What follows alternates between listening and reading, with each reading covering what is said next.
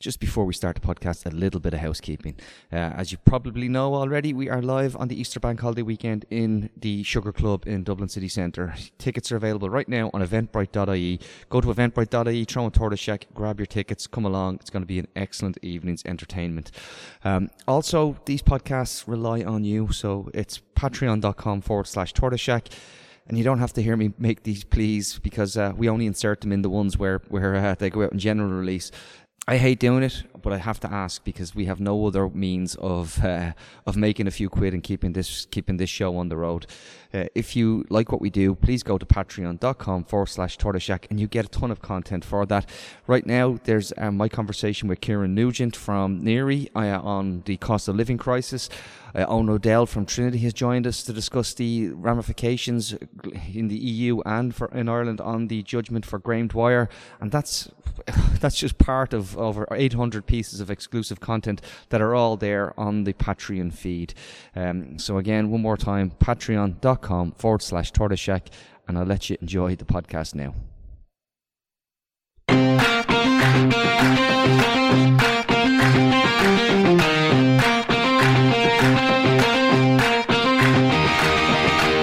Welcome to Reboot Republic, the podcast that goes behind the headlines and looks at the big issues in this republic of inequality.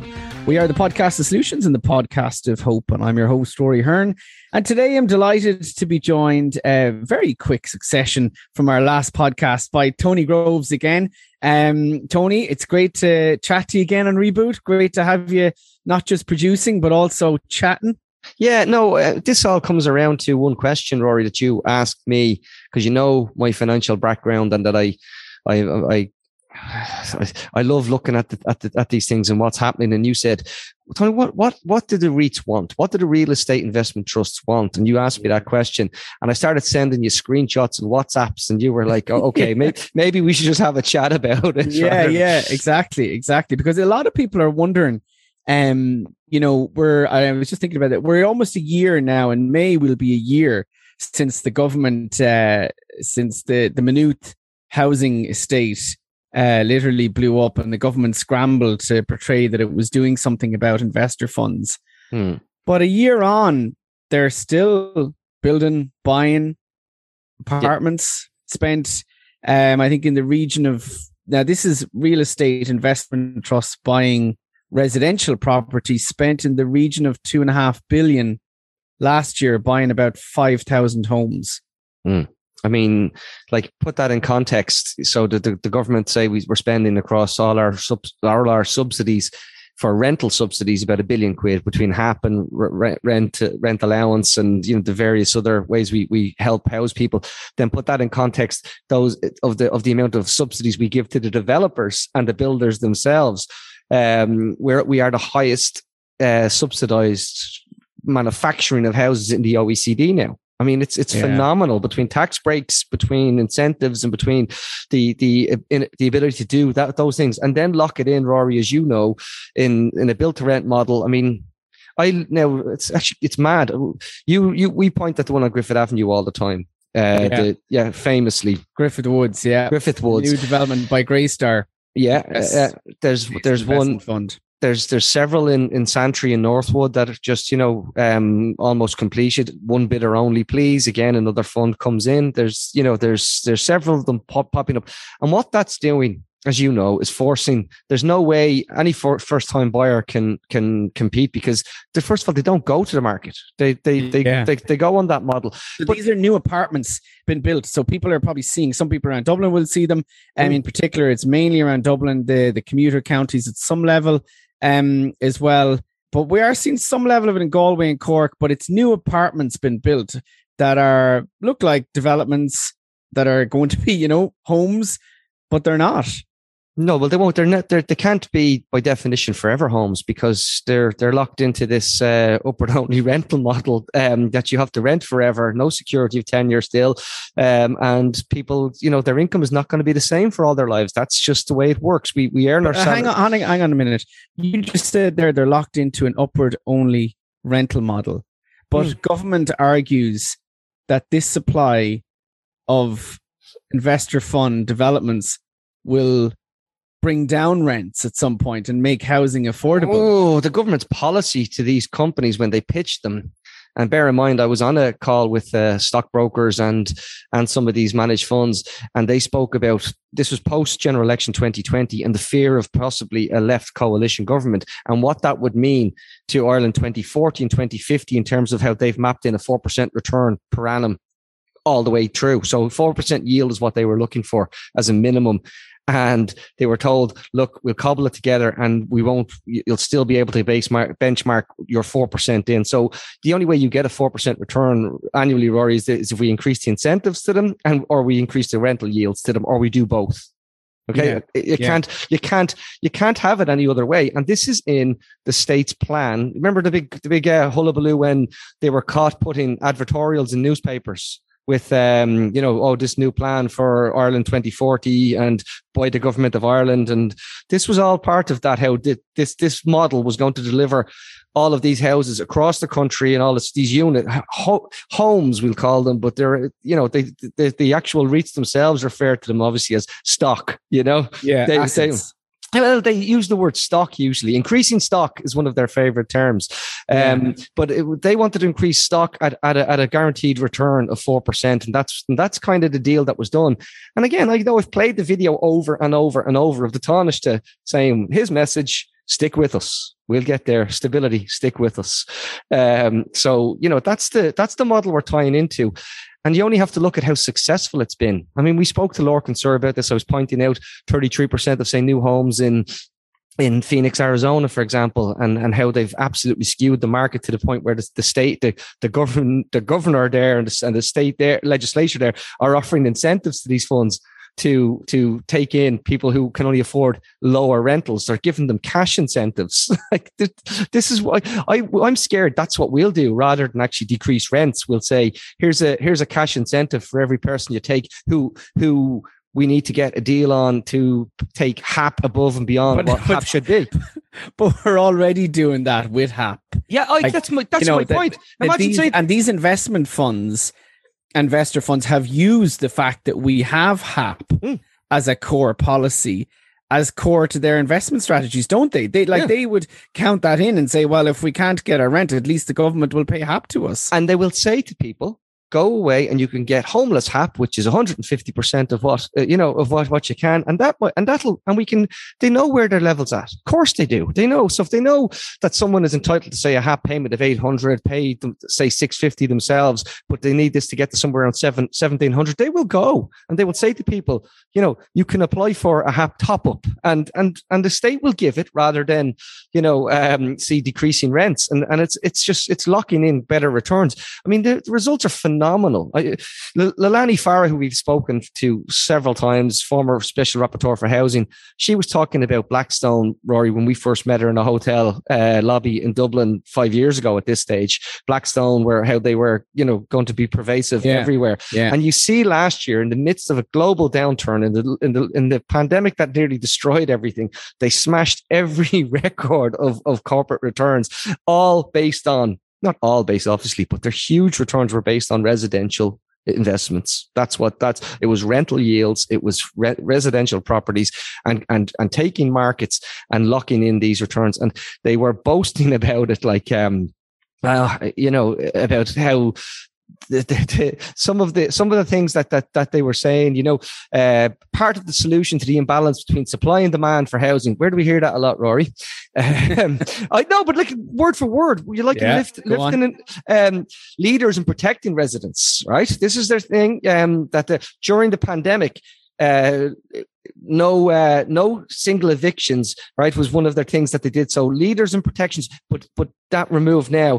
And in their low-income housing tax credit portfolio, they'll extend affordability within government programs. Does that not sound exactly like what we just discussed in terms of how our government is going to deal with this? They'll get a tax incentive to these companies to extend the rental market to people who can't afford it. And you'll ask me, where are they going to get their 4% every year? That's where they're going to get it every damn year. But what's changed is the big question, that what is, like, they did not exist. And there's different arguments like, well, government would argue and others will argue that on two levels, these are beneficial. One is that they're replacing the mom and pop landlords, the single landlord, the accidental landlord, and therefore are more secure long term because they're going to be in for rental permanently. They provide better standard of services. They essentially provide long-term security once you can pay the rent. They're massive rents. And also they're providing an additional supply. And that, so really what's the issue here? Well, I mean, a lot of what you said is true. They do have, you go to these places and there's a gym, there's maybe a concierge on some of them. There's cleaners that are much more engaged. There's landscapers in some of them, but you're paying for all of this on. It's like when you go to Joe Duffy Motors and they take the key off you and they stick the key in the thing and they say your car needs a cert because they give you the analytics, and then they say to you, here's a free newspaper, here's a free coffee, a free this. None of that's free. You're paying for it all, and when you get your bill, this is the same with these companies. They just so they are doing some of those things, but they're pushing out people who should be able to first of all, buy some of these properties themselves. And then they're pushing out the idea that we can get people to build the equivalent of an Okulon development. And that's where it's, because these aren't actually, the other myth is that these are building. They're not. They're contracting, subcontracting, and subcontracting. So they're just sucking up that supply. They're taking that.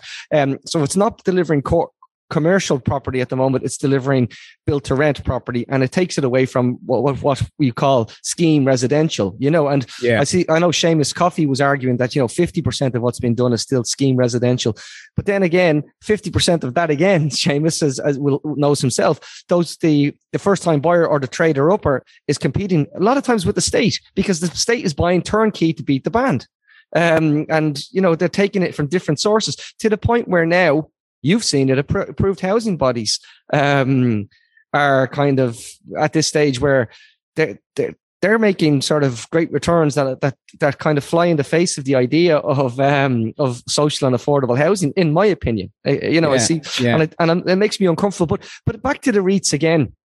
Like, these REITs are everywhere. Okay, like one of the largest REITs in the world is American Tower, and what that does is They have infrastructure for broadband and Wi-Fi and your towers and all the rest of it. And they buy commercial and real estate property, and they stick the things on top of them as well. So they get all sorts of extra kickers, explain to people again, what is a REIT? Well, a REIT in effect is you and I, if we could come up with a load of cash, could become a REIT. Right. So it's a real estate investment trust, but you more or less need over $2 million to before you get in the door of some of these, but you're talking into the billions.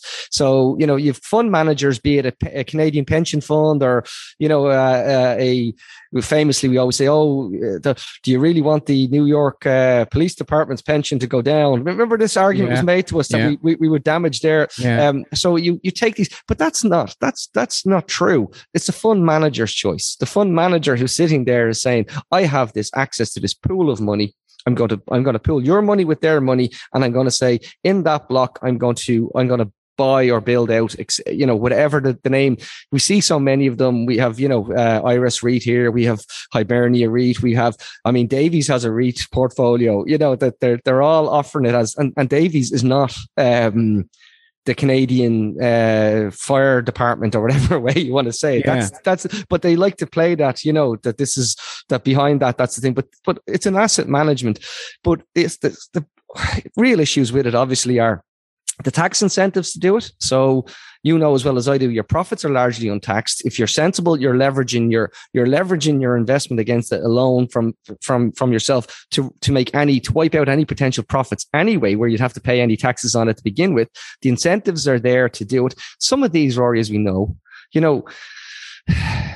we talked about Section 110 for years in Ireland, and we still haven't closed it properly. Like, it's still. Explain that again. So effectively, a private company or a private investment fund, and make it very real for you now.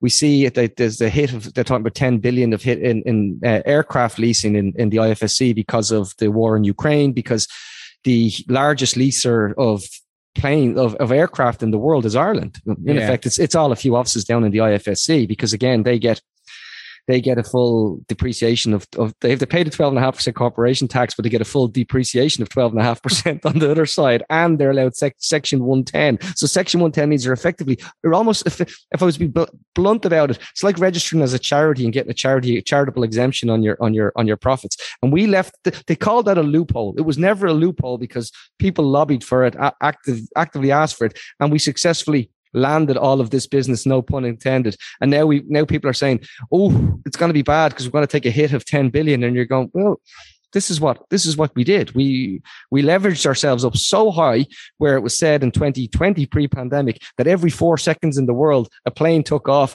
that was leased in Dublin. Right? Yeah. Think about that. That is huge exposure. We're doing something similar now in the REITs, where they can avail of all of these, and we're telling them that on the back end, we're locking you into, we can lock them into people like enhanced leasing, which Mel Reynolds warned us about when Owen Murphy launched it. Back when he was the previous housing minister, this was the ad. It was an addition after Simon Coveney launched Rebuilding Ireland. Owen Murphy came in with enhanced leasing, which was clearly something that was lobbied for by the professional landlords, as they like to call them. So the corporate landlords, the real estate investment trusts, because they don't all call themselves REITs, but there's a whole load of them. Kennedy Wilson, Goldman Sachs, Greystar, Goldman Sachs, but who are actually buying up and building rental apartments in Ireland now, and who own substantial portions. That they are effectively operating on a low, if any, tax basis, and they're also, I think it's important that, when you mentioned Owen Murphy, he was talking about co-living as, this kind of niche living idea, and they sell themselves as that. Oh, we're only providing to the high end. But when niche becomes dominant, that's the problem, isn't it, really? That they are saying they're niche, but they want to take over more and more, and they're doing it in Ireland, and they're essentially dominating our market. And I would say we are probably an outlier in terms of that internationally. We have given investment funds more of our housing market, our new housing market in Ireland, probably than anywhere else in the world at the moment. We organised, as was shown across the newspapers, and I think it was Craig Hughes who broke the story in the Irish Daily Mail. He of the Dáil printer fame, about sending roadshows to bring in more of these. Yes. Literally sending people out across the world to bring in. Meanwhile, in other urban and well-developed countries and well-developed cities, they're trying to push them out. They're literally fighting tooth and claw to say, we don't want you here. We need to change legislation here. There's fights going on in the two highest courts in Germany over who has jurisdiction to say yes or no. There's, we've seen the mayor of Barcelona become a pariah to the finance committee, or the finance community, and a hero to the residential people who live in the city because of trying to stand up to these companies. We've seen flaws of how it was delivered in New Zealand when they tried to just say, well, we'll just ban international people from purchasing properties here. And, there's always ways around that. If Ireland wanted to be sensible, we'd start by banning places from the Isle of Man or from Bermuda. Or well, the reality is that a lot of them are Ireland based. That's my point. Goldman Sachs have 4 companies here, right? That are involved in these. I told you, I think Blackstone have something like half a dozen companies registered here. And these are companies who people wouldn't know the names of. No, but they are buying property. Yeah. And they hold property. If you recall one of the famous evictions that took place, and this is where people don't see it. Well, we had Jack Power on about one of the evictions around Mountjoy Street, if you recall. Yeah. And they were trying to, it had changed hands several times. The bank had sold the bad loan. I think the last time we had traced it, it was one of the companies linked to Goldman Sachs that had was flipping these. And that's what it's the same. If you recall what happened out in Clonee, I think. Oh no, I'm incorrect. Tyrrellstown. Yeah. And you see, and they just said that was a company related to Goldman Sachs as well. Yeah, and the evictions out there. Everybody out. We're upping the rents, and we want you all out. We're going to give it the place a lick of paint, and we're going to up the rents. And an entire community they attempted to evict, and our state sat in its hands, which it has done all the way through this. Even last year when the thing kicked off about what was happening in Maynooth, that is still not resolved, Rory. That is, and you know that it's not. They haven't fixed this to the situation whereby we're limited it to 10. Was this the new thing? We're limited it to 10. That whole thing was just a complete exercise in spin and misleading, because what they tried to change in response to that was they made an argument, this bizarre argument, that we're actually going to keep investors out of traditional family homes. Yeah. And that's what we're targeted on, because the Maynooth one was where traditional families, two couple families were buying a home, and you were like, I don't know how they weren't, didn't get under a lot more pressure as even using that term. What the hell is a traditional family? But also that they kind of got away with it by claiming they were doing something, when in actual fact they left the apartment market completely unaffected and unregulated in terms of the investor funds. And of course, what we're seeing, again, I come back to this, is that people say that, the economics commentators and all that give out to us for trying to stop the likes of the development in... You're an NIMBY, Rory. I know, an NIMBY, Drumcondra, because of, that this is supply we need. But... and more than anyone, what we have been doing is banging on about the need for housing and the need to build housing. And of course, it just shows that complete nonsense, been accused of being an NIMBY. But we need affordable, actual real homes. But what they're doing now, like half of the houses that have been put in for commencements are apartments that are going to be owned by investor funds. So half of all new homes. Yeah, but see, here's they've redefined what a home is. So, they've obviously, the message was very clear in that, because they've said... But that's not niche, Tony. That's dominant. But I think was that the first text I sent you when you said, what are they seeking? And I said, they're seeking to dominate. I think that was exactly. the very first sentence I sent you is they're seeking to dominate. And that's what they're doing. Not only are they seeking to dominate there, they are seeking to move into other areas, be it whether it's in renewables or in infrastructure that they can purchase. Once the model of low tax, balancing, if they can have all of the same accounting practices, shall we put it, they're interested in all of these, to the point where, they were boasting on a term sheet that they're pitching to the Irish government to build our offshore renewable on a similar model to the REITs. Now, none of this makes any sense, be it in housing or in renewables. Germany can borrow for 25 years at 0.5%. Ireland can borrow at 0.93%. So less than 1% at a 20-year rate, Rory. And we're telling these people we're guaranteeing you 4%. Yeah. Yeah. So, I'm sorry. Yeah. And it's also like, this is neoliberalism that's been going on for 30 years. It was public-private partnerships before the REITs, where the argument was, I remember it, I wrote my PhD on it, was how they said that, basically this provides new access to finance that the public sector doesn't have. And this new approach to expertise, they understand investment.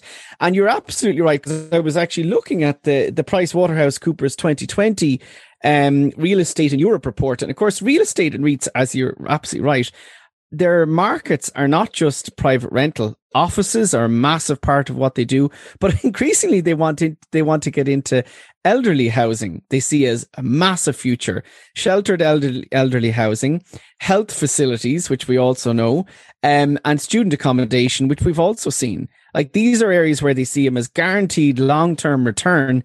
And I think that there is we need to challenge this. Do you remember when Owen Keegan made a flippant dig at UCD's Rory Power about, sure, why don't you come up with your own REIT? Yeah. He wasn't wrong.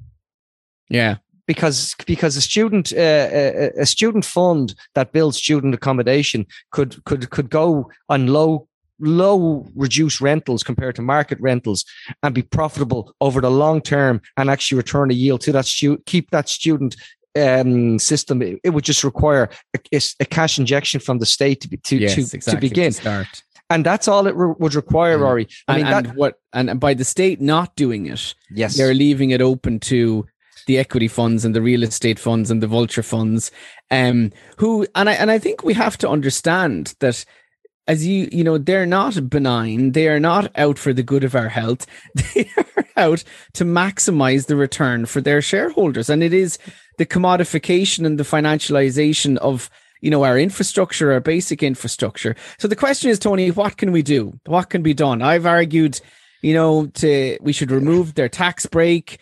Yeah. So you tax them out of the market, but it's like trying to turn the equivalent of like trying to turn off a fire hose that's water's rushing out of it at the moment, while we're trying to actually take that dripping tap and get it to turn a little bit of a steady flow. So and we have a real difficulty here of saying, well, we can't just pull the plug, because when we pull the plug on some of these, Rory, make no mistake, they're going to sue the state. They're going to start saying, well, we were promised 2040 here, folks. We were promised returns on this. And, you see it in the likes of, say, Spain this week, pushing out back against the Energy Charter Treaty and how they'd guaranteed returns. And we see it still with CETA, German case in the German courts 2 weeks ago about CETA. And I know Patrick Koslow's case is still pending for the Supreme Court, I believe, for CETA here, that these funds want the ability to sue us should we mess with their returns. Yeah. So we have a problem there, whether we either do it one of two ways. We start to turn down the production that they're doing while we ramp up ourselves. One of the things you always talk about is a state-owned construction company, right? And you can give stable, good jobs that people can have their base rate. So we know that countries that tend to have this deliver, say, a fixed amount of, be it 20, 25,000, whatever number of units it is per year. And that stops the highs and lows of the housing market, because it can't get too high and it can't get too low, because we set a floor on it, which would be something which would be brilliant, considering we're now seeing house price inflation at running about 12%. Someone said, in parts of the country, in the border counties, it's over 20%. I mean, like, this is just insanity. Nobody's house is worth this kind of money, and just the concept of that, again, as someone who was involved in bringing in 100% mortgages and the likes just in the build-up and during the Celtic Tiger, it makes me feel a bit sick. Okay. And of course, at least during the Celtic Tiger, people were buying homes. Now it's the investor funds and landlords and people who have property who are pushing up the prices. Oh, but see, that's like, it's that. I saw a billboard this morning when I was out saying, "Time to go back to New York." I saw one of those as well. Yeah, and you're thinking, go back to New York. Do you remember that but in 2008, they'd max out their credit cards and they'd go in and get the credit card lumped together, thrown onto a top up on their mortgage, and then they'd all head off to Manhattan for the Christmas to get the prezzies for everybody. And then people will tell you, oh no, of course it happened. It was it did. And the credit. So there's no real domestic credit bubble like there was, but there's a huge international credit bubble that we're drinking from. There is an element. You're absolutely right, and I've made this point, and that, you know, there is the international credit which is coming in here, which is investor funds, which is pushing up prices, but there is a domestic upper end of people who have money, who are buying additional properties and to rent them out, to put them over to Airbnb. That's adding as well fuel. And because people talk about it all the time, but outbid by these cash buyers. And they're Irish cash buyers. Loads of them. People who did well out of the last number of years. Which brings us back to the question of taxation. And, you know, could we not tax non-home buyers? See, full stop. You can, yeah. You look, you know as well as I do. The government would then argue that that's, you know, interfering in the market, interfering with people's rights to private property, interfering, you know, and you know that this is kind of something that we my answer to that would be, so what? But but there is an ideological block there, and then there is also a thing saying that anything like that will like. How many times were you told personally, don't call them cuckoo funds, don't call them vulture funds? You personally, Rory, how many times? Yeah. don't call them vulture funds numerous times. Sure, I'm harangued on social media by not just any questioning of. It's much and more obviously being sent solicitors' letters as well, and but they tell you then, commentators, sensible commentators, and I use that word lightly, have said that if we do that, we'll put them off. Yeah. No way, not in a million years. That's like saying, I'm Rory, if I'm going to give you 100 quid every day, but every day for the rest of your life, I'm going to give you 100 quid for nothing. But once a month, I'm going to call you a dickhead. Are you going to tell me keep your money? No. So what we need to get over ourselves with this nonsense of the this is a Canadian pension fund but Tony, is reality though that we have to say, and you know what you said is tell them, so what, in that we have to take on this argument that if we make measures that make rent more affordable, which we need to do, like reduce rents, and the state needs to absolutely ramp up its delivery of affordable housing, which Investor Fund said was the one key potential damage to their long-term investment potential, that we actually have to accept that some of these investment funds are going to leave, and that's what's, because they have come in here and bought into a market. That's why I'm saying to you, utterly unsustainable. That's why I'm saying to you, we have to almost make a decision that we're going to tax them out and price in the cost of paying them to go. Yeah, exactly. Because you have to say, and you have to factor it in and say, because we're locked into this possibility thing for 25 years. So the cost of the state is 3 times the price of the property on average, and we still don't own the property at the end of that. So let's be clear. So we say effectively 4 times the price of building it ourselves. What about we give them twice the price now just to piss off? But also not just the state, but our whole policy infrastructure on housing is orientated towards, we can't freeze rents, we can't reduce rents because it might turn off the investor funds. So it's not just that we're overpaying for the specific housing of HAP or the renters who are in there. Our whole housing system is literally built around them at the moment, our housing policy, which is, so we would be better off if we did tell them, look, whoever wants to stay here if you're willing to reduce your rents by 20%. If you're willing to, and stop buying up more stuff and sell the land that you have to an affordable housing provider. But you can do a lot of things. See that now you're going to be called radical for that. Some of it you can do.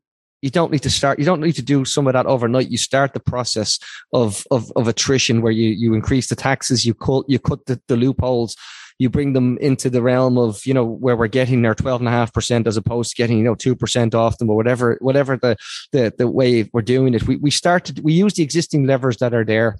We put some muscle on the things, and we start to use, if you're really serious, you'd use transparency about it as well. You'd name these 4 companies as Goldman Sachs, and you'd ask for, what's your Irish profits, please? Can we see your Irish profits, please? We'd ask the same of all of these because, they're all famous for doing it, saying, here's our quarterly returns for the EU. Can we see the Irish? No.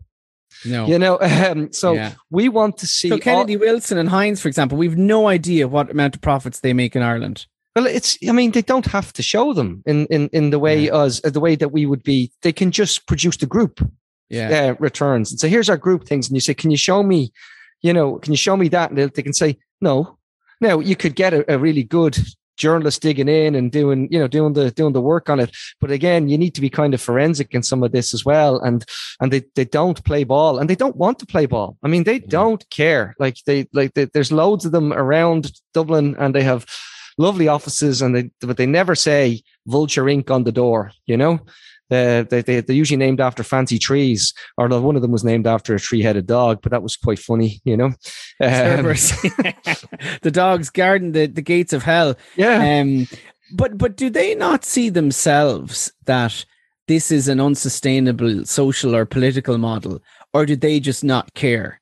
Do they think we're in here, whatever will happen, Ireland's stable, it's not going to change? They're already looking at other investment opportunities coming out of this conflict, out of the war. They're already looking at where there's going to be new opportunities to buy distressed assets outside of Ireland and different jurisdictions. That is true. They're all, and they have no shortage of cash because their cash is making money. And that has begun in earnest, where they've looked at other jurisdictions where they're saying, like, in the European Parliament, I know there was people saying Ukraine needs debt relief right now, because it was already struggling. And a lot of these companies were, maybe not debt relief, but how about we buy some of that debt? We'll buy it. And we know where that leads, Rory. Yeah. We know where that leads. And that is actively happening in the corridors in Brussels and in Strasbourg as we are speaking here. So no, they don't have a conscience. They're saying you have a problem. We've a solution, not the solution. We've a solution, and it's much more easier because then you have to do fucking nothing. Yeah. And a politician will always take the solution that they have to do the least amount of work for. Yeah, and that's what's happening right now. But it's going to bite them in the ass in the next election, and bite them hard, because there is, the level of public anger that is out there is just unreal. Like, I, live very close to the Griffith Woods development, and like, people in the neighborhood are literally raging that, they talked about, they were, like, for example, elderly people who were going to try buy an apartment to downsize into so their family, their kids could have a home, which was their home, were just literally devastated when they were like, these are all to rent. And how the hell are you going to go into rent somewhere in your last 15 years of your life when you don't know, will the rent jack up in 5 years' time? Will I be, how secure is it? It's not my home. Will my private pension collapse? Will I have a secure source of income? It's just totally cruel and callous. And it's going to come true. Like, we're going to see more and more. Like, I was looking at the development out in Pelletstown, which I think Ballymore has developed and has sold on to a fund. Like, all these, it's going to become apparent in the next 2-3 years as Killian Woods and others do more and more reveals of who has just bought these 200 apartment block development. Like, people are going to become even more enraged, I think. Well, I mean, the only thing now, and here's my thing, that my natural cynicism to it is that I don't know if an alternative government are going to be brave enough to change it. Well, that is the big question, and I think that's the importance of, podcasts like this, of discussions like this, of us highlighting that they have to. Well, between if Luke O'Riordan from Sinn Féin, I know you listen to this podcast, tell Pierce to return my call. We need to have that conversation. We need to have it soon. Come on, Pierce, you'll come back on again. Of course you will. Mm-hmm. He's just very busy at the moment, Tony. Well, I'm expecting a call. No, I do think we need to have those conversations with the parties of the left that purport, if you want to be the alternative government, you must be an alternative, not more at the same, but tinkering at the edges. And I think absolutely the next government has to have a plan to radically reduce the level of real estate investor trusts involved and funds involved in our housing system, or else reduce the rents and change how the investor funds are modeling. Why not? Why don't the investor funds sell them off to low cost providers, like affordable housing providers? Why aren't our okay, let's take a capitalist look at this before we wrap. Okay, let's say we decided, no, we actually like this model. It's a good model. We can see how it guarantees returns. Why don't we do something insane like, say, what I spoke to you and Lorcan about yesterday, saying that there'll be funds available coming out of the conflict in Europe, which there will be. There's a discussion for a big pot there, and we say we're going to use that as an Irish housing sovereign wealth fund, and everybody has to accept this, as the Irish state is going to borrow this large lump of money, and we're going to build. But at the end of 20 years, there might be enough money, Rory, for your kids' college fund, my daughter to start maybe some money towards, or we've helped to provide the market. Similar way that some of the Nordics have allowed people to share in the wealth unfortunately, it was fossil fuels where they used to develop it. But we can do that in two ways. We can do it with either housing, no problem whatsoever, or we can do it with our renewables, which we're told we have untapped potential beyond anybody else in the EU. So all of that could offer a return, and everybody gets a slice of it. I mean, I saw Aidan Regan said, if you invest in it. I said, no, Aidan, no, because if you do something where you invest in it, it means it's only the haves can have more. It has to be for everybody gets their stake in it, and it's really not that difficult that a state does. No, but right, I'm completely agreeing with you, and I'm just thinking. But the logistics of it, the pension reserve fund that existed, that currently is investing in investor funds, but that basically the fund is set up as a national reserve, like our pension reserve fund was. So about 20 billion set up as a bigger, go big or go home, and 50 billion state fund goes out and it develops housing, invests in delivery of affordable housing, and the return that comes back goes back to all of us, and we fund affordable housing. Yeah. And where would we get the 50 billion from? That's what I'm saying to you. The European Investment Bank is going to turn the tap on again, because we're facing the key threats of where they're going to ramp up the Green New Deal for the EU once we think settle. We have conflict on the continent in Ukraine. There's going to be a recovery fund for that, and we know that there was a pandemic recovery fund, and we've seen even still that Ireland can still borrow at 0.93. Of 1%. But what's the difference between a sovereign wealth fund and our pension reserve fund? And let's see, the sovereign wealth fund, if we do it correctly, we do it as an SPV, almost like a special SPV. So it's the equivalent of actually taking the REIT model, and do it for the state. And same, we're doing it for everybody. And you're a shareholder, and I'm a shareholder, and it's in all our interests that it keeps it. And me and you are happier to make 2% than 4%, because it means that there's no, we can actually reduce rents. We don't need a huge yield on this thing. We own the assets as a state. And then, as I said, then there's ways. There's a reason why we need all of these things to happen quicker now than ever, because of the challenges that are facing us globally. And, we're only a couple of years away from going to Antarctica for holidays, the way the temperature is changing up there at the moment. I mean, we need to act quickly on this, but why not do it? Act big. Yeah. And if you're going to do it in a way that you can, because my big fear, and it's like I say it all the time, is in all the systemic changes that we need, facing the globe, but particularly domestically, if we can be selfish for a minute. The communities that are already disadvantaged are worse off by all these changes, and they need to be brought in. The idea, like I saw people talking about retrofitting and how it adds value to your homes. Get in the sea, lads. I don't want a house that was 700,000 worth 775 now because of a deep retrofit as something that's going to appeal to someone who actually can't afford their own home. That's not equity. That's not equal participation in society. We saw the recent report. You were talking to me about it with was it Sive O'Neill that said yes, the DCU climate justice one doesn't include people from disadvantaged communities. Doesn't include people traveller community. I'm blue in the face saying it. And a lot of this. So that's why I think a sovereign wealth fund, where it said everybody's a shareholder.